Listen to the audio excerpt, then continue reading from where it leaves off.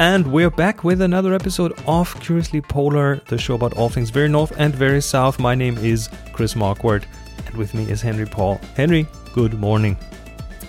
Amazingly good morning. How's the weather at your place? You're so upbeat. How the weather is? A bit grey, a bit crispy, as winter is supposed to be, I guess. Well, winter is not supposed to be grey, it's supposed to be white. Yeah, it's this. We're recording this in this weird time between fall and winter, and this is northern Germany, which would probably also explain a lot. Okay, so no snow at all. Not really at this point. Again, we're pre-recording, so I don't know what it is when this episode releases in February, but it is there's no snow on the ground here right now. You're in Iceland. Do you have snow right now? Depends where you are. Down here in the south, it's currently quite warm. So the snow of the past what week defines just warm? This is a very relative term. Warm is around 5 degrees centigrades. Plus 5 Celsius, okay. Yeah, 5 degrees centigrades is warm for that time of the year. Yeah. In the north, however, we have areas which are largely covered in snow. The Westfjords, for example, around Akureyri. Tröllaskagi Peninsula, it's a big skiing area full of snow. All right, so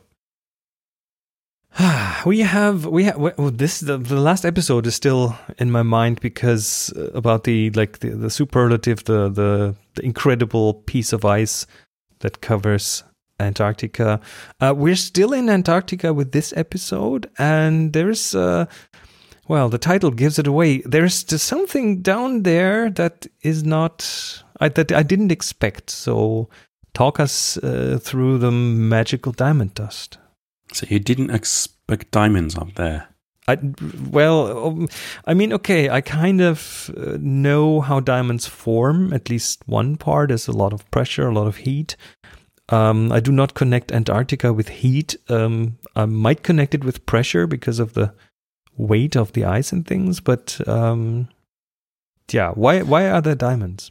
Okay, we have to clear that up. It's not about diamonds in a general way, but just to also explain to you, there is a lot of heat going on in Antarctica because under the ice sheet we actually have... That's true, we have volcanoes. A big volcanic region, actually. We have over 90 active volcanoes under the ice sheet, just on the west part of Antarctica. So there's a lot going on. We have 2 active volcanoes, Deception Island and Mount Erebus. So there is a lot going on also with heat. So that could be the ingredients for diamonds. But when we talk about diamond dust, that's not about diamonds at all. That's one of the most beautiful weather phenomena you can imagine. And this is pretty amazing in Antarctica because the harsh conditions up there and the low temperatures on the ground, they give us a huge number of those beautiful weather phenomena. And they come with amazing names like Brockenspector, Corona, Fogbow, Green Flash, Light Pillars, Mirage, Moonbow, Sundog, and then, of course, also Diamond Dust. Who makes up these names? That's very interesting. Are those bored scientists that don't know anything else to do? Probably. They consider themselves funny or creative. It is clearly creative. I mean, if you anywhere in science, I just recently came across names for mushrooms, and they are so imaginative, so creative. So I'm not surprised that also happens in Antarctica. I actually think the creativity starts with things like rainbow. Of course, we all know what a rainbow is, but that extends even further to a fogbow. Okay, so as a photographer, I deal a lot with creativity, with ways to be creative. I teach photography, so I always dig into this. And the 3 of the main ingredients in creativity, as a little excursion here, the 3 main ingredients are loneliness, uncertainty, and boredom. Those are literally 3 essential ingredients for great creativity. And that sounds like scientists in Antarctica, Exactly. isn't it? It's all of the 3 come together. It's a total fit. So I'm not surprised they come up with these names. Say some of those again, please. Rainbow, fogbow, moonbow, very creative. Mirage, sundog, green flash, Brockenspectre. I love Brockenspectre just because of the German heritage. What would you connect with Brockenspectre? Well, Brocken is a mountain here, or a mountain range. Indeed. It's a very historic thing. It's the highest mountain in the Harz Mountains in middle of Germany. And actually, this phenomena was observed and described there first. So basically, when the observer is above the fog bank and the shadow of the sun, or the sun creates a shadow of that observer on that fog, then the shadow lays below the observer, and that's called a spectre. So they connect that to a spectre of the Brocken Mountain. In that area is a lot of stories and legend, folk tales about ghosts and witches and specters. And they thought that this shadow might be a ghost of the Brocken, and that's how they called it Brockenspectre. And the Johann Wolfgang von Goethe also, like he placed his Faustus saga at the Brocken, so it is a very it's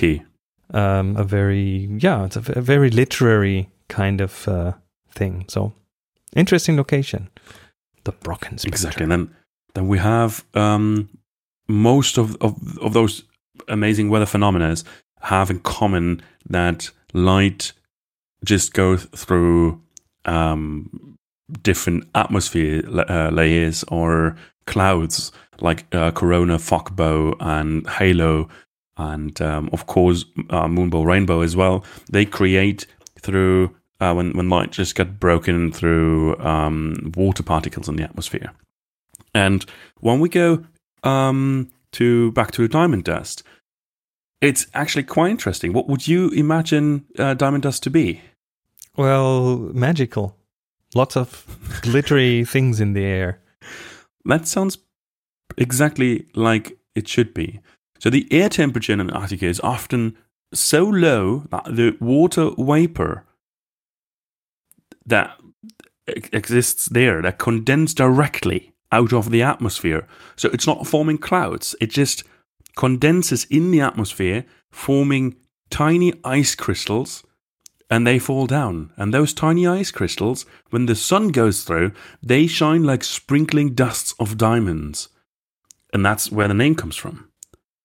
And that's just amazing. Just the cold weather down there makes the water vapor in the atmosphere freeze instantly, the small particles of it. Isn't that amazing? It is amazing, and I just am reminded of this phenomenon that you can see people in very cold climates do when they have like a cup of hot water and they throw it in the air, and it instantly turns into this cloud of frozen particles. That's pretty much the same effect, just in a much bigger scale. If you imagine that with water vapor, which is constantly up there, especially when you wouldn't expect that, but the ice sheet in Antarctica is actually radiating heat, so it actually releases water vapor. Same goes for the ocean surrounding Antarctica. So you have a lot of water vapor in the atmosphere, and when it's getting cold and crisp enough, those water vapor particles just start immediately freezing, falling down because they get heavier, and the sun goes through that, blinking like dust of diamonds. Beautiful. That's really amazing. And if you breathe out, your cloud of breath will freeze and go bunk, falling to the ground, right? and it'll make that sound too. Bunk. Bump. Not quite. And because when the sun goes through that diamond dust, we have, of course, not only the diamond dust phenomena which is going on, but it can come together with other phenomena as well. So it can form actually halos.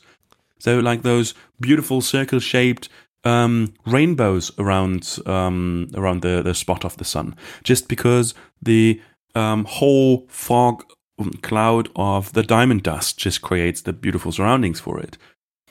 Just really, really magnificent. But it needs a lot of cold temperatures to form that diamond dust. So it's frequently observed in the interior of Antarctica, so mainly by scientists. And the Antarctica Plateau, by the way, is known for diamond dust observations around 316 days a year. Wow. So almost the entire year. That gives you an idea how cold it is up there. All right. A meteorological phenomenon here. Very interesting. Indeed.